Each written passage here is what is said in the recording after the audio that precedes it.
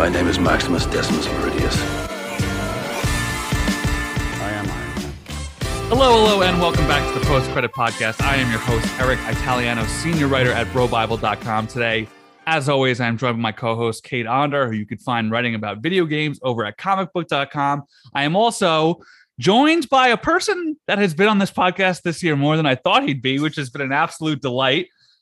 Former Observer, Morning Brew, and The Wrap reporter Brandon Katz. Don't worry, he's not unemployed. He's going to pop up somewhere soon enough. Yeah, no. So I am joining a company called Parrot Analytics as an industry strategist. And long story short, I'm going to be using their proprietary data to help advise entertainment companies on what to buy, what to invest in, what to be developing, what type of marketing campaigns to put on that. You know, should they send this to streaming, linear, cable, whatever. So essentially moving deeper into the entertainment industry than I was as a reporter. Dude, I didn't realize it was that back channel-esque.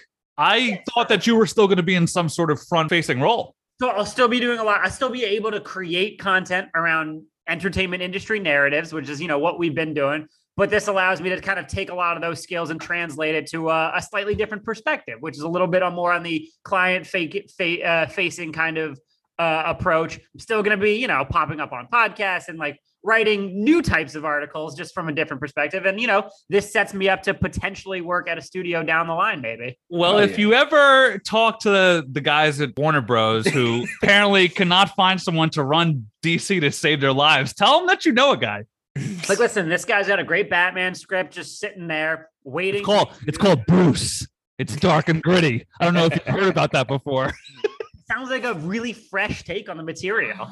All right, y'all. So make sure that you follow B at @great_Catsby for all his great work going forward in the future. It's always a pleasure to have him on the show. Thanks for having me back, you guys. Appreciate you letting me to intrude. No, dude. It's great, especially for House of the Dragon, which will be the main topic today, as you are sort of our resident maester. But before all that, we're going to talk about some updates that we've missed because we've kind of been on vacation. I just moved apartments. Brandon got a new job. Cade still lives in Iowa. So there's a lot of shit going on in our lives. It's chaos over in Iowa. There's so much corn. All right, let's start quick. The Emmys are tonight. Any predictions or demands that y'all want to get off your chest? Is it Better Call Saul, better get something, and that's about it? Yeah, that's basically my thoughts is like, I found out today, never won an Emmy. Insane. Like, what the fuck have they been doing? Like, diabolical. Yeah. Season 5 was an amazing season of television on its own, but now it's in the last stretch. I don't know if they have another chance at the Emmys next year. I think they're going to. I think that was so I don't think that was the reason that they split season 6.5, but I think it was one of the unintended benefits of that. Yeah. So if they don't win tonight, I think there's a chance they come back next year. And I think whatever the case may be, it wins an Emmy this year or next year. But if it doesn't, crime against humanity, straight up. Strong words, Cade. What about you? You know, I obviously love to see Ray Seahorn get an Emmy for Better Call Saul. She was actually the second ever interview I did as an entertainment reporter. Yeah, back in like 2014, 2015, something like that, right after the show premiered. So it was cool talking to her somewhat recently after the finale, and, you know, having that full circle moment. I let her know that, and she was like, oh, that's so cool. And, you know, that was probably one of the first interviews I gave as an actress, because, you know, I had been in not a lot of popular things to that point. So it's cool that came forward. But, you know, I'm not super, you know, stressed about the Emmys like the way I do about the Oscars. That's not to say that television isn't as important as movies. That's not true at all. But, you know, I don't get as emotionally invested in the Emmys as I do in the Oscars, where I'm like, if this motherfucker doesn't win, I'm going to lose it. Go on a Twitter tirade. Yeah. So, you know, I didn't even know that they were tonight until like today, you know? Yeah. So I think that both Bob and Rhea have a better chance next year than they do this year. That being said, I feel like the Emmys would be wildly boneheaded if they didn't crown what will likely be the final Breaking Bad universe entry. And so to miss that chance to me would be insane. And B, while you might have gotten to interview Rhea, I got her to say hits bong theory in a viral video. I did see that. Who's really better at their jobs here, huh? From @Eric Italiano. Incoming Better Call Saul hits bong theory. Okay. What if Saul becomes the version we see in Breaking Bad because he remains a cartel lawyer to protect Kim's life? That is the price he pays for her safety. Like how Jesse was a meth cooking prisoner, but less literal chain. That's a good fast guy writer. And Bob loved it. He was like, this is a great theory. I know. That was actually really cool. I'm not gonna lie. As it should be, man. That was well deserved. I was seeing Where the Crawdads Sing with my girlfriend and her family, who I had just met for the first time. And my phone starts blowing up, but I keep looking. My girlfriend's like, would you put your fucking phone away? And I'm like, you don't understand. Bob Odenkirk thinks I'm a writer. I feel like that is, justifiable to break the social rules. You know what I mean? Yeah. Yeah. All right. Let's move on to D23, which was... I don't know, boys. I'm not a convention guy in the first place. I understand like the idea behind going to them, the idea behind holding them, but I don't like sit around and obsess over what they announce or don't announce. I think we only got 2 Marvel trailers, 2 Lucasfilm trailers. So let's start with the MCU. The first thing that I want to touch on is Wakanda Forever. We got some plot details. It will see the nation of Wakanda under attack from the world's nations who are attempting to steal their resources while the country finds itself at their lowest point.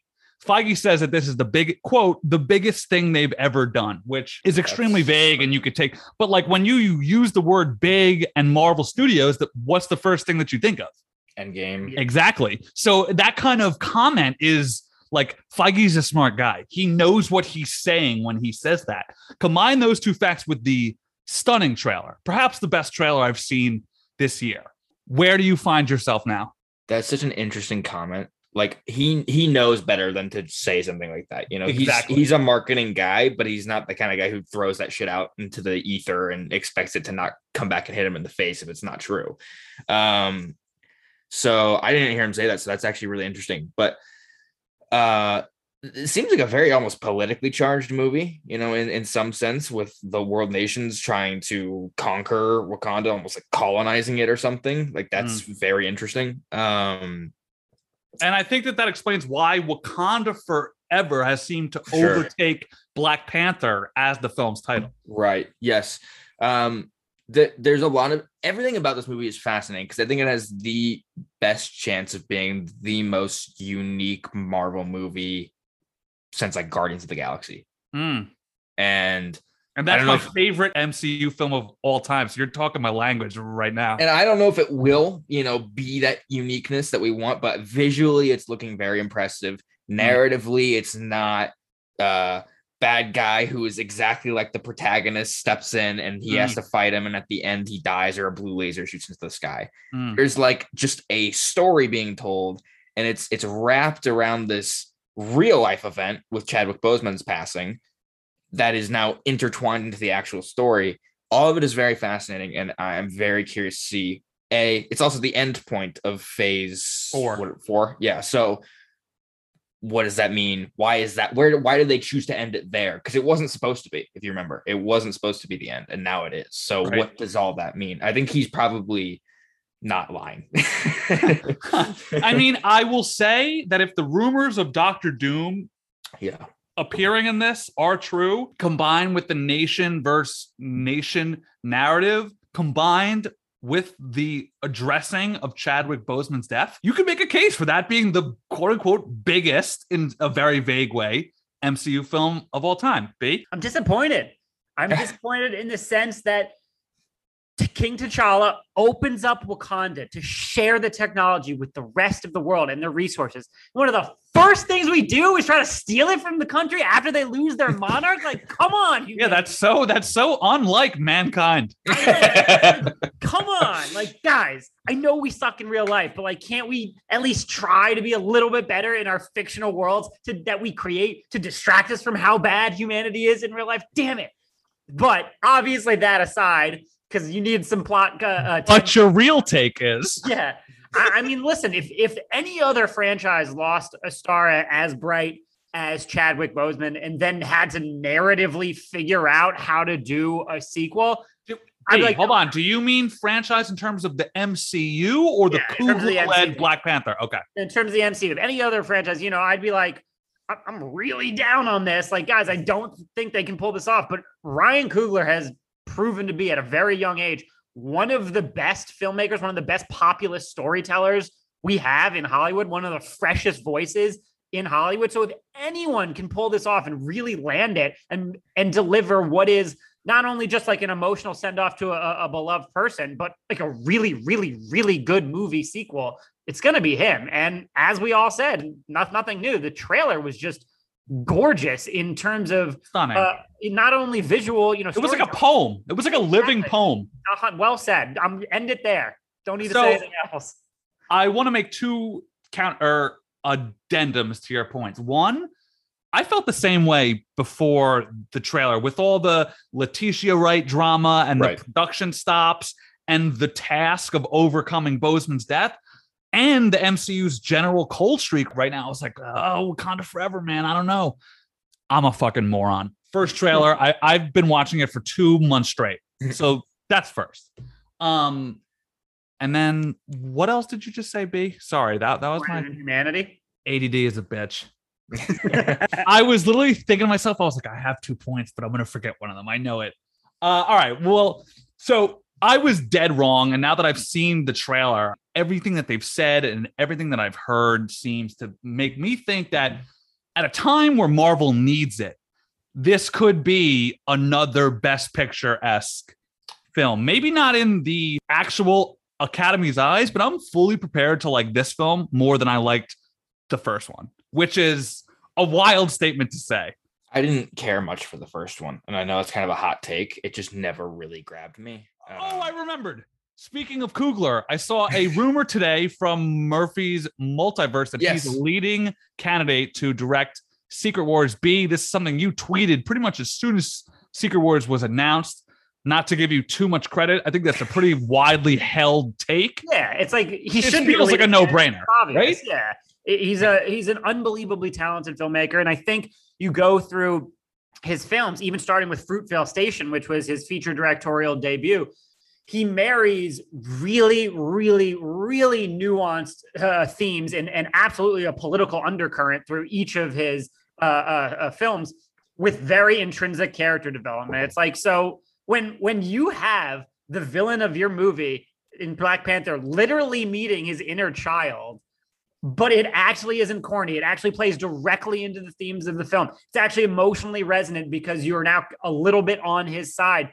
It's just unbelievable how you can kind of blend those types of things with the greater requirements of MCU world building. So for someone to step up into an Avengers level role, why wouldn't you give it to the guy who delivered the first ever Best Picture nomination for a superhero movie, a certified $1 billion hit, which is now I think after Top Gun Maverick, I think it got pushed to the 6th highest grossing domestic movie of all time. And someone who, if you're talking about critically speaking, hasn't really missed in their feature career. It just seems like he should be getting a larger voice at Marvel moving forward, if that's what he wants. Cade, sorry.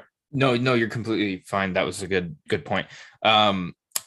It's interesting though, because like I would imagine if I was in his shoes right now making this movie, I would never want to make a Marvel movie ever again, just simply because of the stress I'd be under at such a high level. It's one thing to try to make a sequel to a movie that big that people love so much. It's another to address all of the things tying around it. And then to be like, all right, now I'm going to go make probably the biggest movie that will ever be made, you know, with Secret Wars. If he does it, fucking awesome. Even though I don't love the first Black Panther movie, I love him. And I think he, as a director, does a good job. And I would love to see him be given the reins to kind of just do his thing on that big of a scale. That would just be insane. And are you allowed to do your own thing at that big of a scale? Probably not. Like, because this is a strong word, like a tour kind of thing. Like he kind of is. And I don't know if you can do that with a movie that's probably have like a budget of $1 billion. But they've allowed filmmakers to put their touches and flourishes on recent entries. If not, you know, they're never going to relinquish complete. But Secret Wars, it's going to have 50 characters. Probably more than that. But he could probably put his own spin on it and do, I would say, certain narrative things that beef up, I think, the severity of the content beyond just like, ooh, fighter X is fighting fighter Y, and they're both my favorites. To Marvel's credit, I know people slam them all for being the same or whatever, but I really do think there's a distinction between the Russo brothers Avengers movies and Joss Whedon Avengers movies and everything in between. I can tell what a Russo brothers or Marvel movie is, for better or worse. Some people have their quip. What would you say are the Russo's touches on Endgame? Like, is it definable whatsoever? I really don't think it is. And I think that they are an important piece in the MCU story. Yeah. And I think that they are competent filmmakers. Yeah. But Cherry and the Gray Man and the Gray Man have shown that, without Cap, they're kind of mid. And I say this with all the respect in the world. So my point being is that when it comes to a film that big, I don't think it's as much about personal touch as it is a steady hand. And I think Coogler undeniably has that. I want to move on from here, but I will just say, we all think it's a no-brainer for Marvel to want Coogler for that film. But does Coogler want that film? Yeah. I'm not so sure. All right, let's move on to Lucasfilm, which their presentation was perhaps not quite as robust as Marvel's. They dropped the first trailer for Tales of the Jedi. You guys are both Clone Wars watchers, so I will let y'all take that one. I've never watched it. Oh, I thought you just did. No, I've only ever seen like the first season when I was like. Oh, I thought you just watched that. Okay, B. No, I need to. Oh, all right, B. Go ahead. So I was actually epically hungover on Sunday, and so I was very behind on D23 announcements. What I know of Tales of the Jedi, I actually haven't seen that or the Mando trailer yet. I know I need to get on that. But what I've heard and talked about it already with Star Wars fans, it's an anthology of sorts. Mostly still around the prequel era, showing things from a few different periods. We're gonna get a young Count Dooku and Qui-Gon as a Padawan. Like, I'm all for that. I think I'm absolutely ready to jump into that. We talked about it on the show when I was still on it full time. Something like the Bad Batch. Like, I've just never been that, in love with the Clone Wars. But you loved Clone Wars, right? Yeah. But that's what I'm saying. It's like, this is more of the Star Wars DNA that I am attracted to. Okay, we're seeing legacy. Because it has the Jedi. Yeah, that's the long and short of it. So I'm excited for Tales of Jedi. I still got to watch the Mando season 3 trailer, which I'm embarrassed to say I haven't. All right, do you want to do that now quick while I go pour out a beer? Yeah, sure, okay. I'll watch it too because I haven't seen it. Oh, you guys. This is why I make the document. What the fuck? I was just skipping it because there's no excuse for you to not watch the season 3 trailer for The Mandalorian. I don't want to fucking hear it, Kate. Yeah, Kate, you're full time on this show. You're right. You're right. I have the excuse of like all day I was, doing paperwork for my new job, and I was doing errands for the house and everything. So.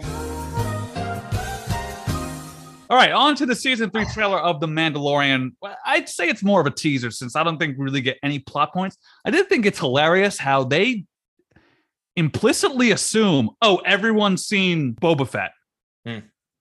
How fucking insane is that? Like, season 2 ended with Baby Yoda and Mando splitting up. Right. That was the dramatic. I forgot about that. That was the dramatic emotional crux of not only the season but the series. And now in this trailer, they're just like, they don't even acknowledge it.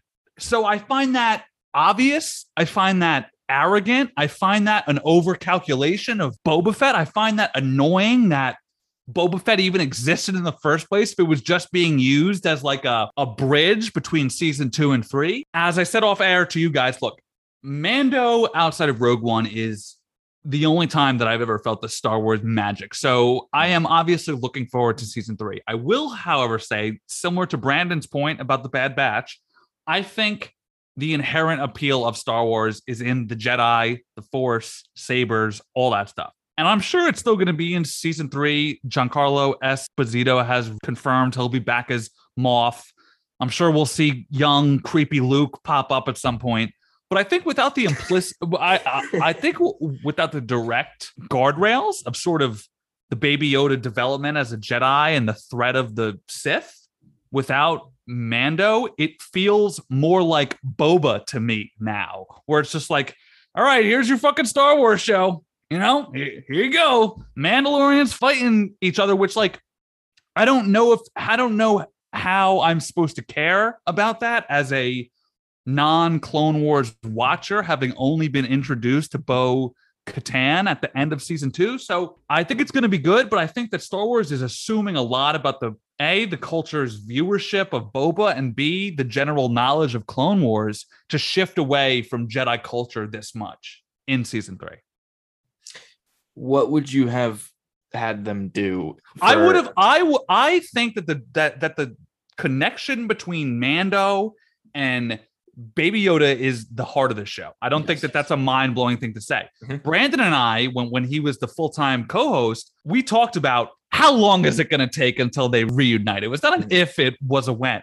So I would have preferred the first 2 or 3 of Mando season 3 about Mando realizing that and going to get him, and essentially having the Boba Fett episodes be Mando season 3. That is what I would prefer. Now it feels like almost, whereas the Mando felt the show felt spectacle-esque, now it just sort of feels like they're going through the motions. Because do I care about Bo-Katan as the primary antagonist?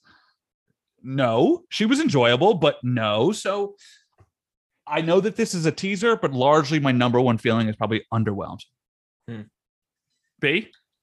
I was going to say the same exact thing in terms of the Baby Yoda Mando split. Like for them to resolve it so quickly, for them to resolve it in a different show. Yeah. And then for them to resolve it in a way, and this is another topic entirely, that goes against everything that Luke would have learned about how emotion and connection actually brings you back from the dark side and is actually really good for you, because that's how he redeemed Darth Vader.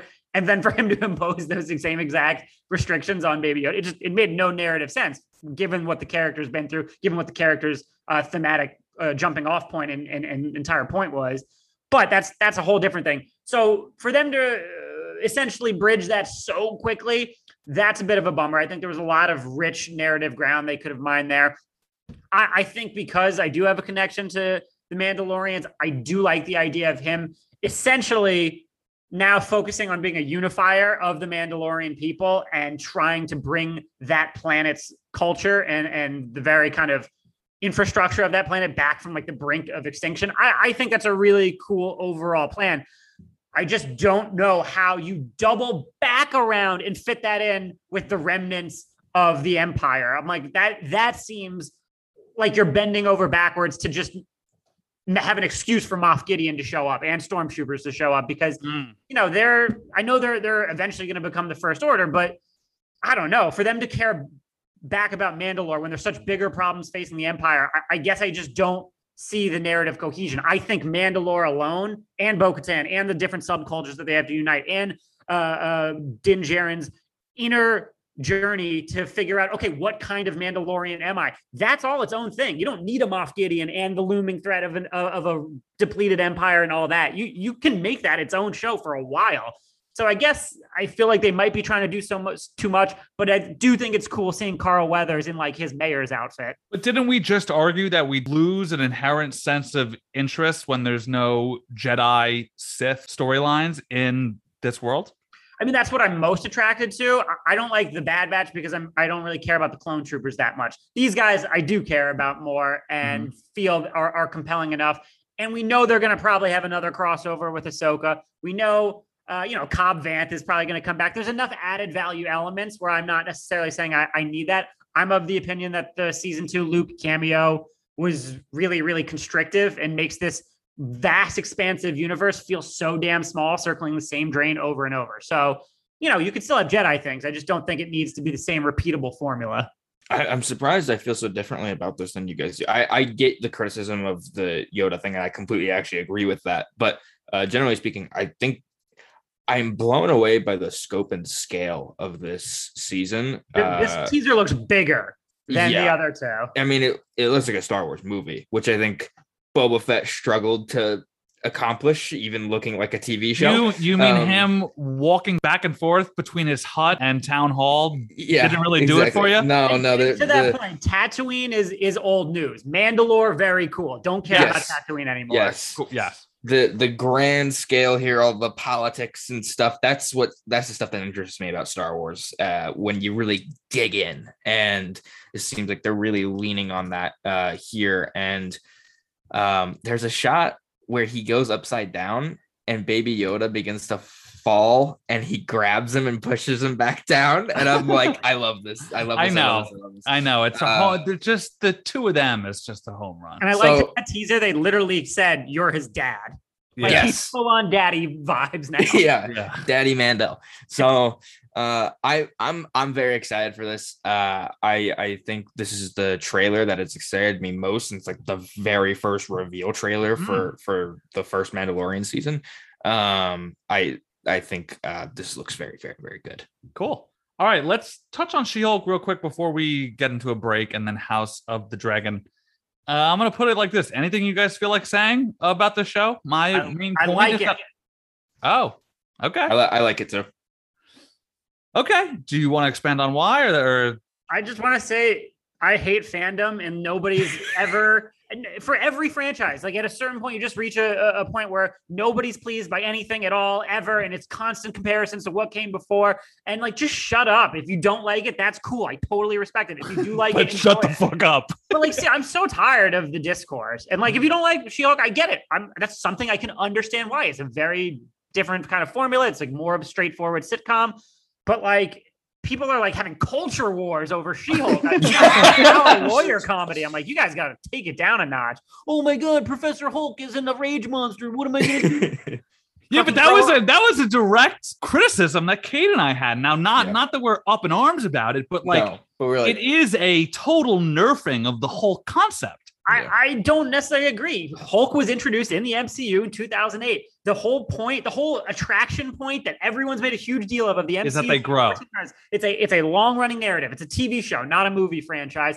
And so that character would just naturally not be the same as he was when he was first introduced. Now, do I think Rage Hulk is cooler and more enjoyable? Yeah, I do. But I just don't give a shit that much of like, oh, Professor Hulk. He's like a little bit different. Oh no, like I don't care. Yeah. Let me just say that I don't not like the show. I'm not accusing you guys. Yeah. And we are misogynists. Welcome to the new post-credit spin-off podcast. We are misogynists. First guest, Joe Rogan. So look, for real, and this is like a huge compliment of a comedy show. I think the humor is my favorite part about it. And in a vacuum of a sitcom comedy show, that's great. But from the CGI to the drama to the action, nothing about this show interests me whatsoever. Mm-hmm. Granted, if I'm supposed to be viewing it as a sitcom, then it's accomplishing its goal. But as a Marvel project, I don't think it is. Now, when Daredevil shows up for the next 3 weeks, maybe it will. But right now I find myself, and this is sort of what the MCU has done to our brains, right? The sort of, what do you actually want from their product? I think that that's a lot of things that fans struggle with. I don't think that that's a question that they actually ask themselves. I've always kind of known. It's why Guardians and Infinity War and those sort of cosmic, bigger scale projects are the ones that I like most, because that is why I watch comic book film. So when you bring it down to a sitcom level, you're not striking the same chords with me as you would a massive comic book film. So when I'm judging it in that light, I'm not going to enjoy it. But as a sitcom, I do enjoy it. I think it's very funny. I think Wong's usage is great. I think Madison is a hilarious character. I enjoy the idea of like superheroes needing lawyers, especially in a world where there's that like New York department that fucking takes people's jobs to clean shit up. Like, I understand the sitcom part of it, but it's the Marvel part of it that lets me down. To tie in something with gaming here, Call of Duty has a very similar problem where for the longest time it was, World War II, then this modern era, and then people were like, I'm sick of this. You're not doing anything new. And then they went to the future and had like spaceships and shit. People were like, this is not what I want. And then they're like, all right, we'll go back to the other shit that was working. And they're like, it's the same shit. And they just can't win. So that's a great comparison, kid. It's so big because it's so encompassing of thousands and tens of millions of people that everyone wants something different from it. And that's how Marvel is. It has reached this ceiling that you cannot appeal to everyone. And so that's why every show is a different genre, right? Yeah. And some work and some don't. But I think this is probably like the most consistent show I have seen of the like Marvel I'm enjoying shows. It more than Moon Knight, which is like exactly. a fucking... I am happily tuning into this show because I want to watch it, not because it's a fucking chore that I have to watch it. Which is how I felt about Moon Knight. Exactly. Yeah. So I'm like, it's 30 minutes. Cool. I can watch it while I eat lunch and then move on and be like, that was fun. And like there's some things that don't stick the landing, like some of the action or whatever. But generally speaking, I'm enjoying it all. And I didn't really care for the first episode. I thought that was really weak. It was the worst one. And very heavy-handed. And the way that the show has almost addressed all of my criticisms since then is great. And so it's not the best thing I've ever seen, but I really think it's one of the better Disney Plus shows for Marvel so far. Fair enough. All right, let's take a quick break. And when we come back, House of the Dragon episode 4. All right, and we are back. We were talking about House of the Dragon episode 4. Let me see if I should look up the title like a normal podcast host would do. Everybody Humps. That's probably the title. Seriously, what the fuck was it called? No, but I mean, that was great. Oh, there we go. King of the Narrow Sea. Cade, you are a few weeks behind, so you can take a back seat, chime in whenever you want. Brandon and I will take over here. Brandon, is this the horniest hour of TV in Game of Thrones ever? It is, because I watched my screener, I think Thursday last week, and I immediately texted my Game of Thrones group chat. I'm like, guys, this episode is horny as balls. And then I woke up this morning to a bunch of late Sunday night texts being like, oh, Brandon, you were really right. Like, horniest of hornilicious. But conversely, is this the most Thronesy episode yet? Yeah, because it's a almost $20 million episode where everybody sat in a room and talked. Yep. Which, boom, love it. Yep. And I think that this week's House of the Dragon was my favorite by far yet. While I enjoyed Daemon's sort of crab feeder battle last week, this was Thrones in its money zone, right? You've got tense conversations, secret plotting, ruthless backstabbing, and of course, Game of Thrones' favorite thing, disgusting incest. This was sort of Thrones in its heyday, right? And I genuinely do believe that this was the horniest hour of Thrones TV I've ever seen. That is not hyperbole at all. That was my first thought. So what's nice about this show, and while I picked a few good weeks to neglect this part of my job, the sort of timeline, the way that they're jumping forward every few years makes it thus far a very macro show, right? There isn't much micro plotting detail to dive into until this week, I think, because you've got sort of while we understood the general framework of this is a show about the Targaryen succession and heir, this week you see the actual sort of all right, episode 1 through 3 was the tree, right? You could see the outside and it's big, but now we could see the roots and how they're starting to grow and spread. So where I want to start is, now that we're having a sense of the characters and the world, who are you rooting for at this point? Are any of these characters remotely likable? Great question. No, none of them are. And I'm not rooting for any of them. I just want to see chaos, like I'm a Littlefinger. And so the natural answer that I think a lot of people would say is Rhaenyra.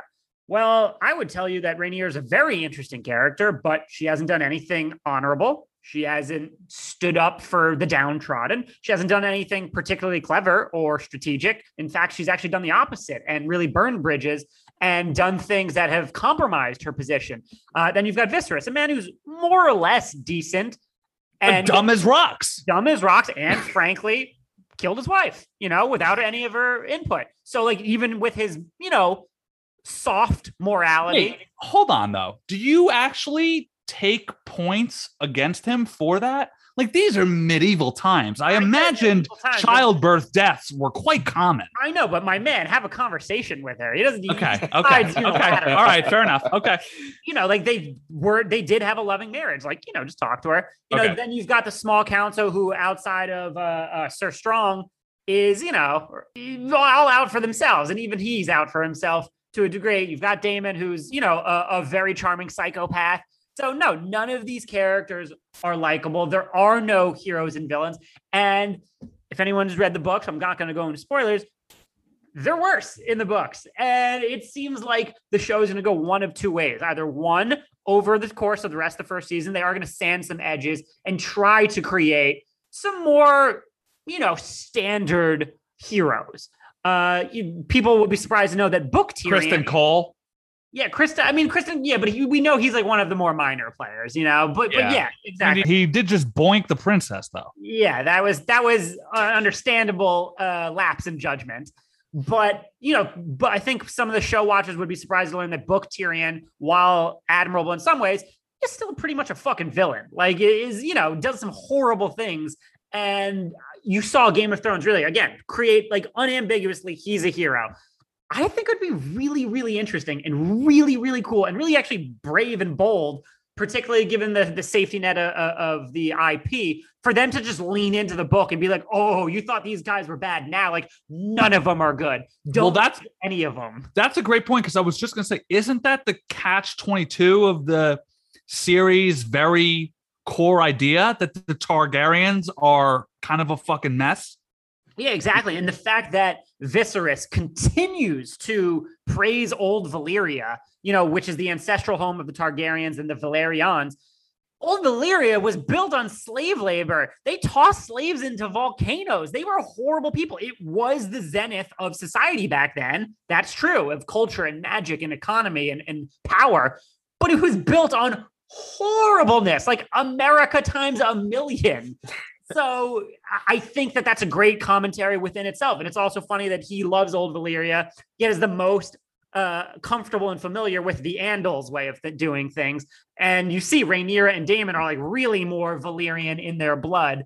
So I think that's a great commentary that they can continue to lean into by making everyone continually unlikable and really making this show a hardcore succession in which, like, oh yeah, all of you are awful, but this is kind of representative of what the power players. That just got Cade's eyes going. Cade was like, oh, I like that. Because like in Succession, there's not a single likable character, but I cannot take my eyes away. Oh, I think that my takeaway from episode 4 in terms of this question specifically, who am I quote unquote rooting for, right? Because that is storytelling at its soul, right? You're rooting for a hero. That is what every major story, whether it be horror or comedy or action or drama, that is what propels the story forward. A hero that you want to see succeed. So the fact that Thrones is eschewing that so far is very Thrones-esque, but I'd also don't think it's sustainable, right? Jon Snow and Dany were the fucking tenants of Game of Thrones. This show is going to need their own Jon Snow and Dany at some point. So my hot take is, and especially after they were introduced in episode 1, when I kid you not, I saw this man on screen for 1.5 seconds ago, he's scheming. And despite the fact after that his big move was to offer his daughter to the king and his best friend for marriage and impregnation and all that, I think Otto Hightower is my favorite character. So none of them are very likable, but within the context of everything we've seen in the last few weeks, is Otto marrying his daughter to the king of the world that egregious? Yes. Why? I would say, listen, Otto thus far has not been as nakedly horrible as some of the characters who are dismembering people in the streets of King's Landing. I get that. But he also has no care in the world. I think the show has shown that for Alicent's, feelings or well-being. He's cold, frosty, manipulative, and calculating. But he married her to the king. It's not like he sold her to slavery. It's the most blessed life a woman could lead. What more does she want? I think very much the point of the show so far, and I think they have no say. It's this marriage, even in royalty, is a cell of its own making. And you are stripping someone completely of agency. Of course, yes, there are massive benefits. But at the end of the day, Otto Hightower isn't doing this so his daughter is going to be well taken care of. Otto Hightower is doing this so his family can advance in the world. But isn't that what we all do? Not to that extent, no. But no. I don't think he's done it overtly, violently, at least as far as we know. And I also genuinely believe him when he seems to say and think that Aegon is the path to the least amount of chaos and war. Not only do I think he genuinely believes that, I agree with him. I think he believes that everything he's doing is for a moral reason. And you will also have the context of book knowledge. So you're probably I don't know much about Otto. Honestly. All right, because I was going to say, you're probably just saying, hey, dumbass, just wait 2 weeks until you know.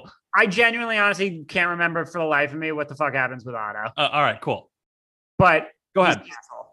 Okay. All right. So then, to my point, but I think that is my point, that I have found the cast so far so wholly unheroic that he's sort of the one that I find myself, if not rooting for, understanding the most.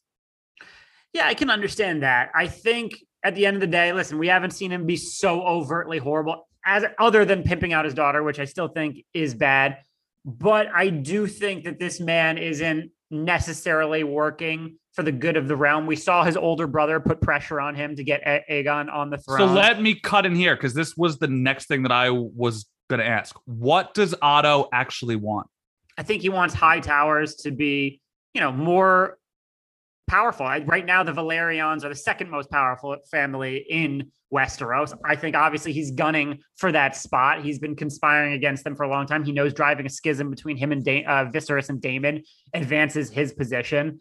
I just think at the end of the day, his motivations aren't as nuanced and complex as some of the other, gray characters we've seen in this world. Which is what King Viserys says to him.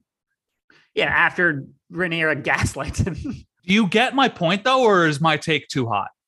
No, I mean, listen, until Otto Hightower, dismembers somebody, he's like above Daemon in the pecking order. Daemon is again a charming psychopath. At least Otto Hightower has some restraint. I still don't think he's a good person, which is the whole point. And because in the teaser for next week, they show him telling Alicent, prepare Aegon to be king or there will be war. And he seems very fret and genuinely concerned about that prospect.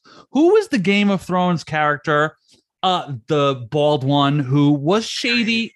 Huh? Varys. I get the same vibe from him. He's a shady motherfucker, and some of his methods may be a bit uncouth, but I think in his heart of hearts, he just wants the realm to have peace. That is what I truly believe. I don't know, because the High Towers are of Old Town, and Old Town's where the Citadel is, where all the Maesters are. So their family is in deep cahoots with the Maesters, and the Maesters are not known for their altruistic spirit. They are known for their arrogance and trying to enact their will and what they believe is right throughout the realm through these kind of back channels and manipulations and subtle power plays among the families.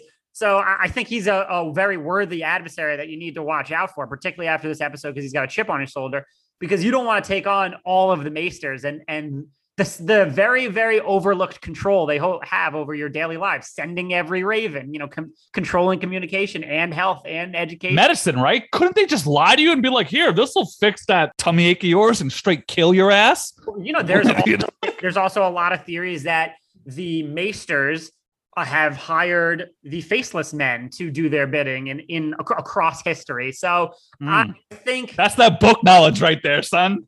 I don't think the Otto Hightower is a moral, ethical man. Maybe we'll find out. Oh, absolutely not. I'm just saying contextually against the rest of the characters. I find myself being like, I think he's got the best point. Moving on to one of what I consider to be, so we talked about Otto. I think he's one of 5 main characters that we've seen so far.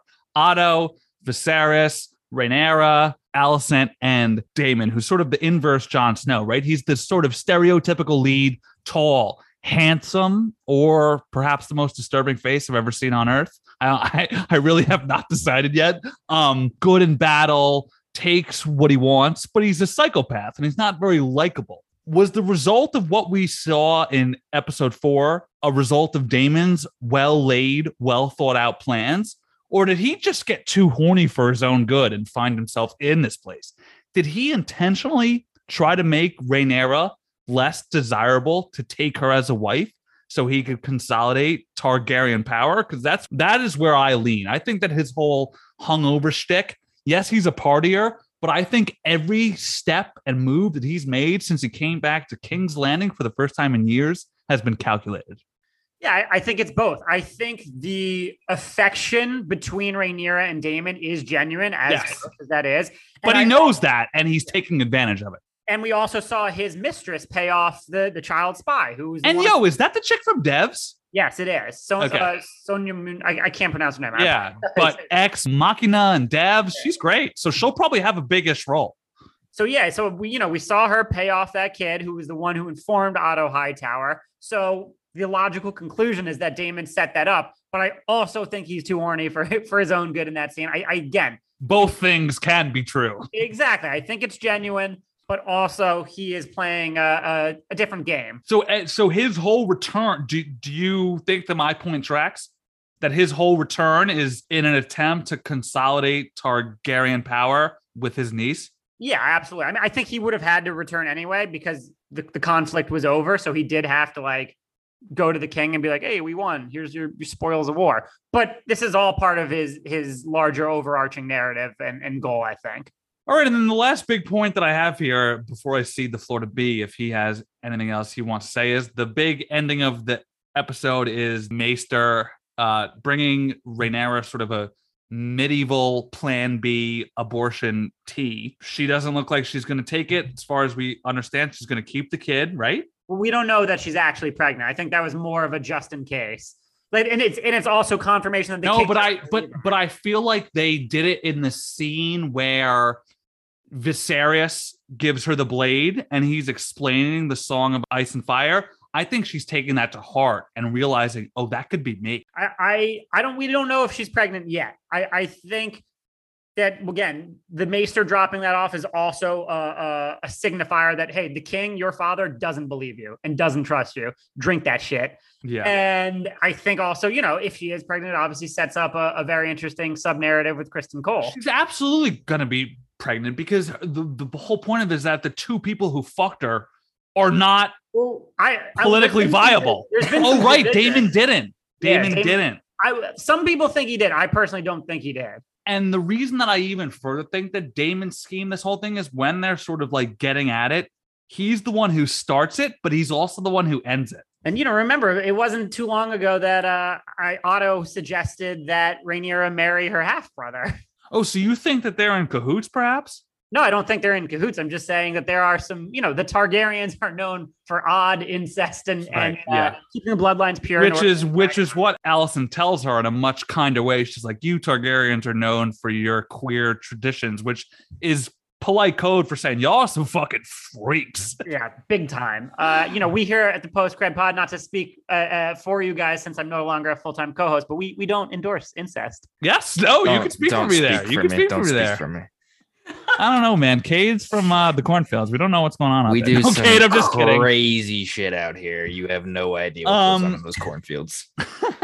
B, any final House of the Dragon thoughts? Yeah, I mean, I would like to, we don't get this necessarily from the context of the show, but it's not a spoiler. Daemon and Viserys' parents died when Daemon was really, really young. So he looks at Viserys more as a father figure than a brother, which partly explains his outburst and desire for attention, and more importantly, his pathological need for inheritance, quote unquote.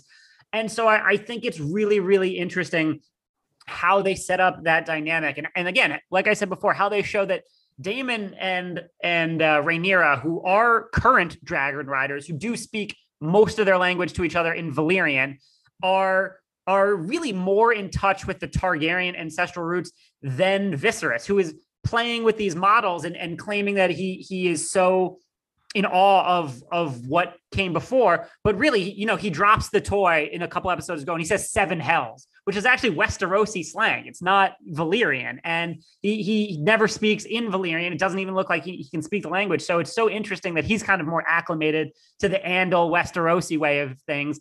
And we've seen that, being somewhat of a good man and trying to do the right thing, but also never making the right political move, the throne is physically rejecting him. I mean, he's cut, he's amputated, he's infected. Oh, my guy is rotting from the inside out. Exactly, because leadership and the throne is literally taking its toll on him. So it really does enhance the entire point of the show is, okay, who is going to be the king or queen next, because this dude ain't cutting it. And so I just think they've done a really good job at actualizing and literalizing that kind of metaphor throughout. And I just think the show has been damn good.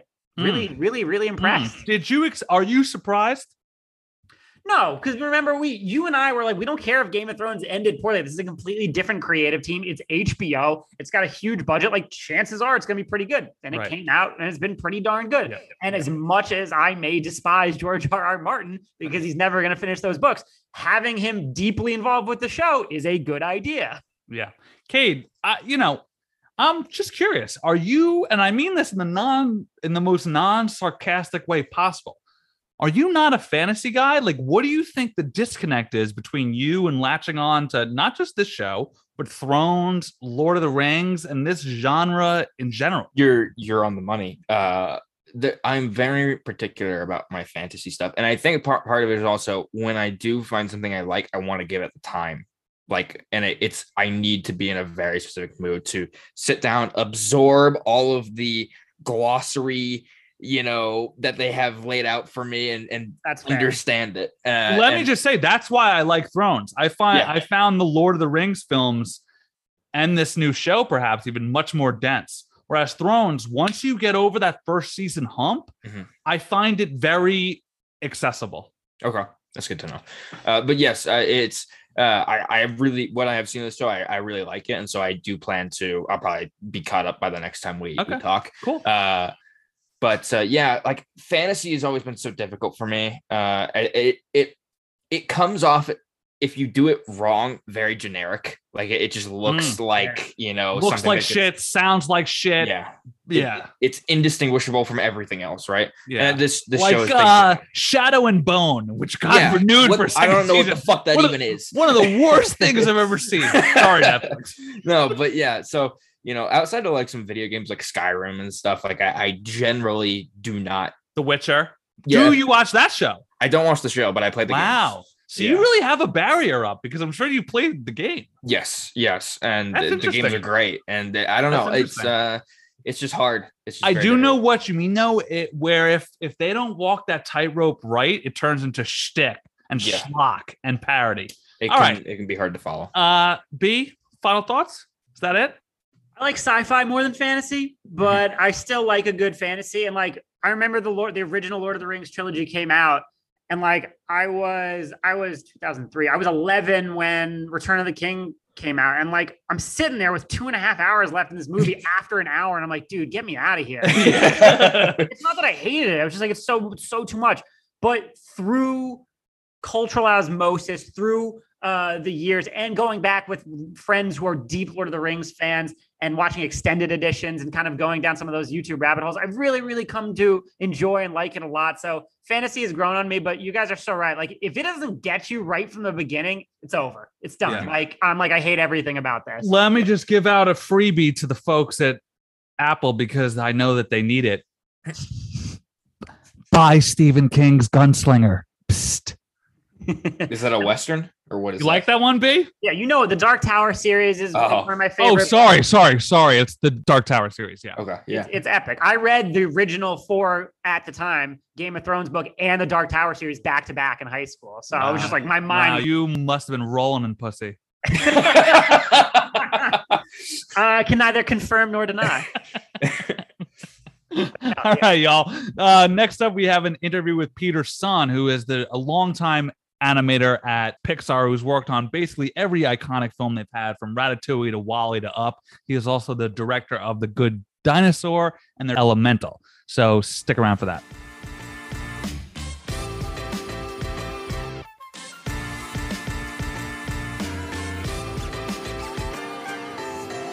Oh, hell yeah.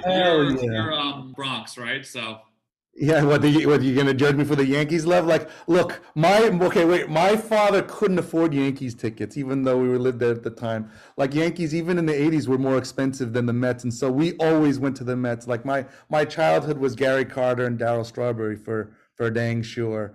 Yeah, but my life in the Bronx was only till I was 8 or 9, and then we moved to New Rochelle, which is where when I was 8, or 10 is when I really started going to Shea Stadium, and I miss Shea. My dad claims that he was at the 86 Game 6 against the Sox where my God. So he swears, right? But that's sort of one of those stories that I feel like everyone in New York at the time was there, So I take him for his word for it. But I like that you don't believe it. There's a portion of you that don't believe it. That's so funny. Because it's like, all right, let's get started here. Folks, today I am joined by Peter Sunnan, a prolific animator, voice actor, and director that has worked on projects such as The Iron Giant, The Incredibles, WALL-E, Up, Luca, Lightyear, and Pixar's upcoming film Elemental, which he is also directing. Peter, thank you so much for joining me today. Thank you for having me, Eric. Thank you very much.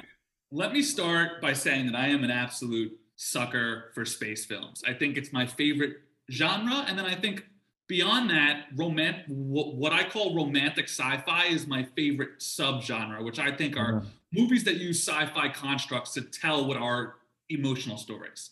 So I was quite excited for Lightyear, given all of the sort of genre tropes that I enjoy, and it lived up to my hype. So what I want to start with is, what were some of your favorite sci-fi homages in the film? I personally love the interstellar-like time construct and also the Derek robots, which reminded me of TARS. Yeah. Oh my God, I love that you know that stuff. Look, I'm a huge fan of Aliens, James Cameron's the sequel to Ridley Scott's film, and the corporal tells Sigourney Weaver in that movie, because Sigourney Weaver is using the loader to move these giant missiles, and she says, "Where do you want it?" And the corporal is just like, "Bay 12, please." And in Lightyear, if you look for it, one of the bays is literally Bay 12 PLZ. That's my favorite one in there. So what I'm curious about is that whereas most Pixar films sort of feel like a genre unto themselves, Lightyear is very much a sci-fi film. Yeah. Is making more genre-specific films something we could expect from Pixar down the road? Or if not, what did you enjoy most about working within the framework of this genre? Man, that's a great question, Eric. First of all, I feel like it's always director-driven, meaning if another director wants to pitch something as specific as the sci-fi genre, like that Angus had, I'm sure that if the idea is great enough, it'll move through. So there isn't like, oh, we're gonna just we have these many genre things to do. It's really what the team behind the idea wanted it to feel like, right? And Angus really loved sci-fi, just like you're talking about, Eric. All of the world between, like Doctor Who and Blade Runner and all of the Star Wars love that's in it. It's because he loves it. Like, he genuinely can break down, like, his nerd level is insane in terms of the frames and imagery that he's seen. And so that's one aspect of it. To the what was the second part of it, Eric? Was it so what did you enjoy most about having sort of a defined genre to work in? Yeah, that's great. And then so in trying to find socks, it was, how does this character fit into that genre for me? And the world of protocol droids from like Star Wars, or like androids from Blade Runner or Star Trek was the beginning for me. And then working with Angus to find who Socks was the joy. I have a huge love for Data from Star Trek Next Generation. So there's a little bit of his sort of like, yes, Captain, like Warp 2 has been hit, and so there's a little ingredient of that. There's a little bit of the C-3PO protocol droid. There's a little bit of the sort of the emotionality of R2, even though that's beats and boops, and then trying to find the friend side to him. And but all sort of working within Angus's love of sci-fi and where my sci-fi sort of connects with him. And that was really fun. So you sort of touched on something that I was going to ask. You're involved in the conceptualization of these characters' quirks? Yes, and not in a huge way. I mean, like, where there's room for like meow, meow, meow, meow, or like beep boops, there was little things that I would add. But in terms of when he would go like military versus when he would go with as a more friendly sort of friend, there were shifts that could do, and then there was some improv that happened here and there. But it was mostly Jason and Angus, following their lead on it. Yeah. So this is an animated film, and I was amazed by the way it tackles it head first. It has concepts like the theory of relativity and alternate selves. Soul was about life and death. Your upcoming film, Elemental, is going to be about love. Is Pixar intentionally becoming more overt in the way that they're trying to challenge and educate the hearts and minds of kids? No, it's always the intent is trying to find something universal that we can all connect to. There's never been like an agenda to like try to teach anything, or it's just really about like, for Angus and Buzz, like Buzz goes through a real failure in the beginning of that. When you boil the character down, and his regret of letting of failing the mission, and then how that sort of haunts him throughout the movie, which I feel like for me, when I was watching the movie, I've been through that before. Having big failures and trying to get up from those are quite difficult, and having the support of friends and what changes you need to go through was what I got out of it. Even though it had the clothes of the sci-fi on it, when it boiled it down to that, it was just a universal thing. And I feel like a lot of the movies, even like Soul, which does have a real metaphysical concept to it, it's still about a person making choices in their life about like, is jazz all that I am? Is that all that is? And for us, that sort of tie, you know what I mean? Yeah, I just asked because, and I'll move on to Elemental a bit here. Pixar has tackled love before. You think about WALL-E and Up, but to me, those were more abstract when it comes to kids. WALL-E is a robot. Carl is an old man. So it's sort of above their heads. Yeah. Elemental, based on the synopsis that I heard this weekend, seems like it's going to be directly tackling the topic of romantic love. That to me feels more, whereas I feel like the Pixar was very big on subtext. Now I just feel like you guys are being more direct about the themes that you're trying to confront. Yeah, I think a big part of the visual of Fire and Water Falling in Love was the hook, but ultimately there are other layers throughout the film that have been important to me, like my parents coming to New York for the first time. Like those were all stories that I heard as a kid. The idea of immigrants coming to a new land was a big part of this film. And so what does it mean to appreciate the sacrifices that our parents have made? You know what I mean, Eric? And like, as when I was a kid, I didn't really understand any of it. My parents would tell me all these crazy stories of like, going to, my father worked at Midtown as a pretzel guy, in the 70s in one of those carts. And like the crazy stories that he would tell when I was a kid, I'd be like, like laugh it off or roll my eyes at it. But as I got older and had kids, did those stories become more emotional to me? Like, oh my God, you didn't know the language, you had no money, and you could only pay rent for a week at that time. Like, what were you gonna do? Like, I slept on a park bench. You slept on a park bench in Central, what? Like, that's so, and so I would become more appreciative. And so what is that kind of love, And then so the idea of the on the nose love between the Fire and Water is one layer that hopefully starts to begin other layers of what it means to be grateful and understanding identity in that way. And like, look, when I was, growing up, my grandmother's dying words were marry Korean, and I didn't. I married an Italian lady from California, and this concept of like this mix, and how does that form who you are? How does the family react? So it is about love, but it's also there's several layers connected to it as well. You know what I mean? It sounds like it's going to be a very personal film for you. Yeah. As much as elements can be, but there's definitely personal themes going through it. I'm curious, since we touched on Lightyear having sort of direct sci-fi homages, is there any movies in your mind's eye that you're gonna that inspired Elemental? Oh my God, there's so many movies. There's so many romance movies. There's so many family dramas. There's so many New York movies, the big city movies that I've seen, and so, because we want to make the movie, really big, there's so many subplots and layers to it that, all stem from the movies that we've grown up on, and then like my favorite movies that they have, that it's almost like, it's like a small, like independent story, but it's got a big coat of a big movie, if that makes any sense. Mm-hmm. Yeah. And so that big movie has aspects of it that you wouldn't just get in like a romantic movie, you know what I mean? And then there's parts of the family drama films that you know, like the difference between Godfather 2 and the first Godfather, or even Godfather, the first Godfather and My Big Fat Greek Wedding, you know, like that, and what like when the next generation, the choices that they make that are different from the first generation. Like Godfather 2 is like one of my favorite movies of all time, and that opening scene of Vito coming into Ellis Island for the first time. Hot take.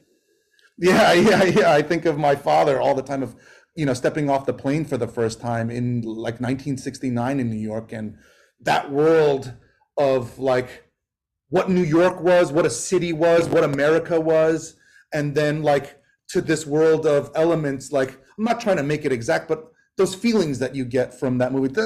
Godfather 2 is not a romance movie, but there is an aspect of it, of a love story, of like of the first one in particular, of a son loving their father and the choices that they would make to take over something like that. Again, we're not doing a gangster movie at all. I'm just saying that, like, I was just going to say, is the headline to grab from this: Elemental director says the film will be Pixar's Godfather 2.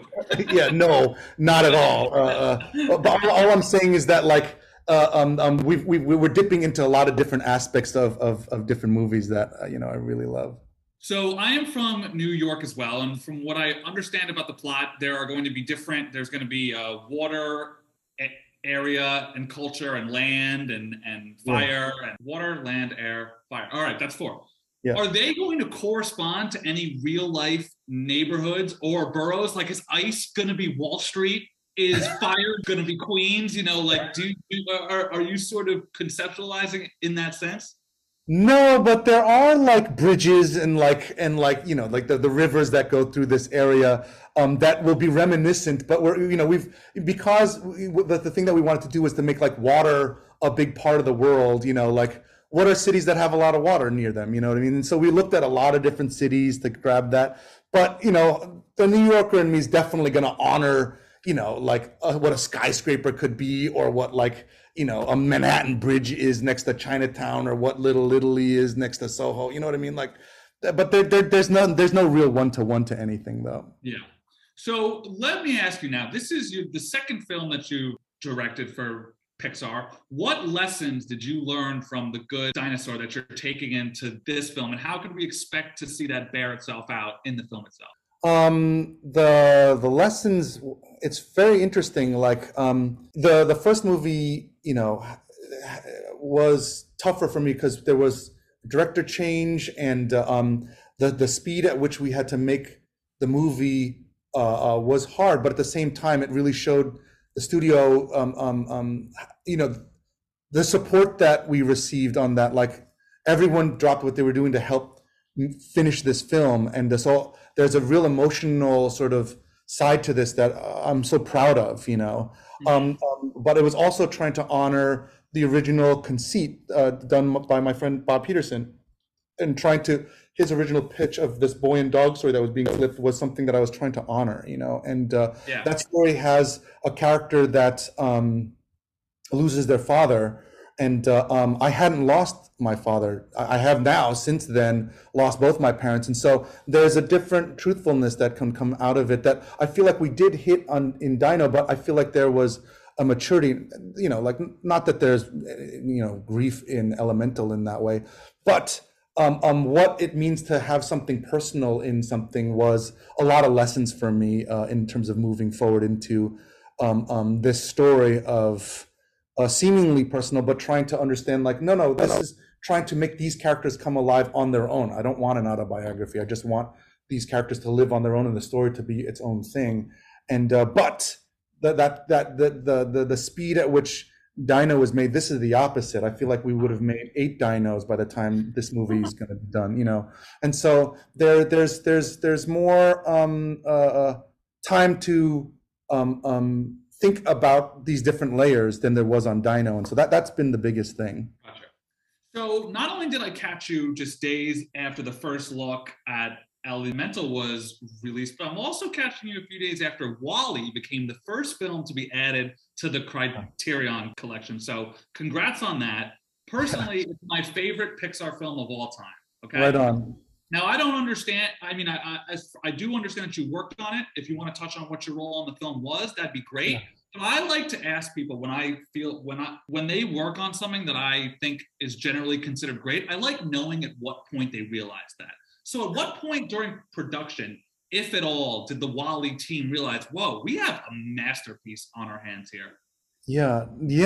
So Andrew, I got to work with Andrew on Finding Nemo. That was the first movie that I had worked on Pixar. And then he invited me, Ronnie Del Carmen, and Nate Stanton, 3 other story artists, to help him develop that film with Ralph Eggleston, the production designer. And what was interesting about it was that, Andrew immediately said, like, I don't want any dialogue in the opening of this movie. And I know you guys can, board this stuff out with some animation in it. And so that was the first sort of step into the world. And he had very clear ideas of the tone that he wanted. And then so Ronnie, me, and Nate boarded that whole Act 1 by ourselves that didn't have any dialogue, and we were trying to sell a character just through posing. Andrew had this idea of binoculars. He kept having these binoculars and he kept tilting them, and they're like, doesn't that create empathy? And so that was like one of the few tools that we had. And so that's like amazing, I remember, Peter. That's amazing. No, I remember clearly going to like a Giants game with him, and he had his binoculars going, like, and he was just like, look, check this out. And I'm like, oh my God. And he would move these things and like, it's like, yeah, this is like curious. This is sort of like empathetic. This is wonder. And so there was a lot of things that we got from that when we started boarding, we were trying to emphasize that in the boards. And then when Ronnie did these boards of when WALL-E sees Eve for the first time, Ronnie blew us away. It was a small room. It was just like the 3 or 4 of us looking at these boards that he had done of like this, like somewhat like a practical machine that comes out searching for stuff. And then there was a moment of freedom where her job was done and then she just took off, and it was surprising. And you're like, wait, what? And if you ever see the drawings, well, hopefully in this Criterion edition that you're talking about, they have those drawings in there of that first time. And that's when I saw Ronnie's boards, I remember like, whoa, I am feeling the crap out of this just in boards. And I feel like this is going to be something cool. I didn't think that it was going to be as what everyone else thought about it, but I just thought like, oh, this feels different, And have you seen the artwork for the? Yes, the cover. Yeah, it's beautiful. Incredible. I never noticed some of the similarities between the pieces of trash and like the robot's looks. I was amazed. The way that Eve is a garbage can, a broken light inside of it, I was like, holy shit, that blows my mind. Yeah, that was all Andrew. That was all Andrew Stanton. That's incredible. So why do you think that WALL-E has created such a legacy? Because I think that there's a general consensus that, avant-garde silent film starting aside, this seemed to reach a level of emotional connectivity that I'm sure all Pixar films strive to do, but WALL-E, I mean, I'm a grown-ass man, and that film still gives me chills. So I'm just curious, why do you think that film has created such an iconic legacy? It's such a big question, Eric. I think the only thing that I remember that I can connect to this question is at the time when we were making it, I mean, all of those Pixar stories have its, like ups and downs. As we were making it, I didn't realize all the subtext that Andrew was doing about environmentalism in the film.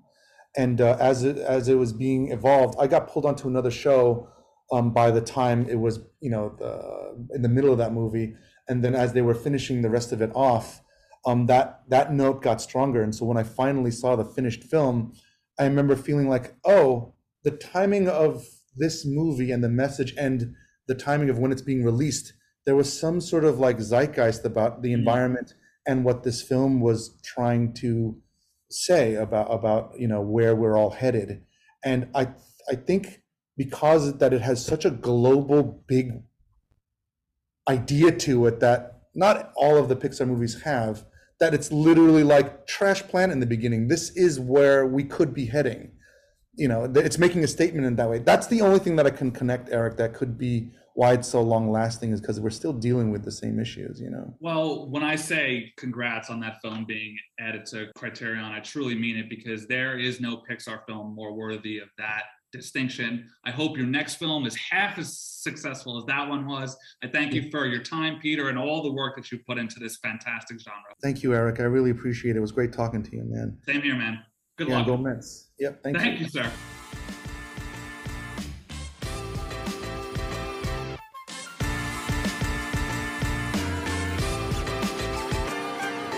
All right, I want to thank Peter Sohn for joining me today. That was a lovely discussion. I hope you all enjoyed that little tidbit about WALL-E as much as I did. B, I will send you the video when I get it, but basically explained to me that they came up with the idea at a Giants game. Your Giants tweet, right? Because they were watching through binoculars, and one of his friends and colleagues like bent it down. He's like, doesn't this look like an empathetic face?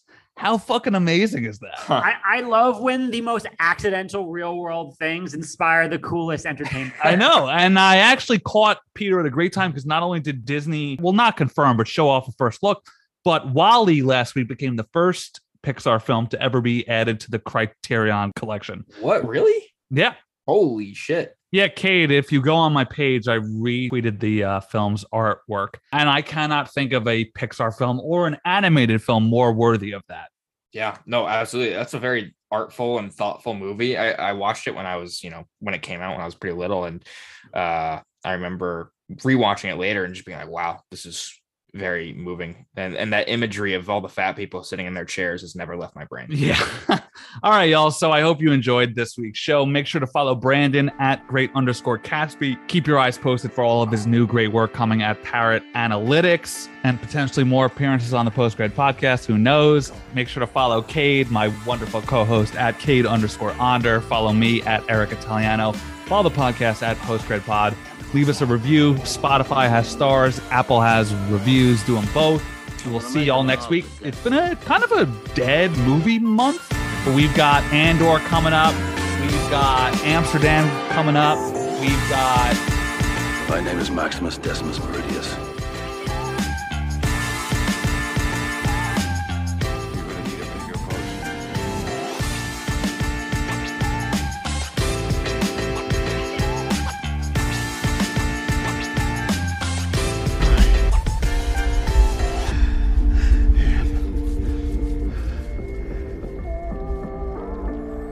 More Thrones coming up. We've got a lot of shit coming up to close out the year, and I can't wait to discuss it with y'all. All right, boys. Peace.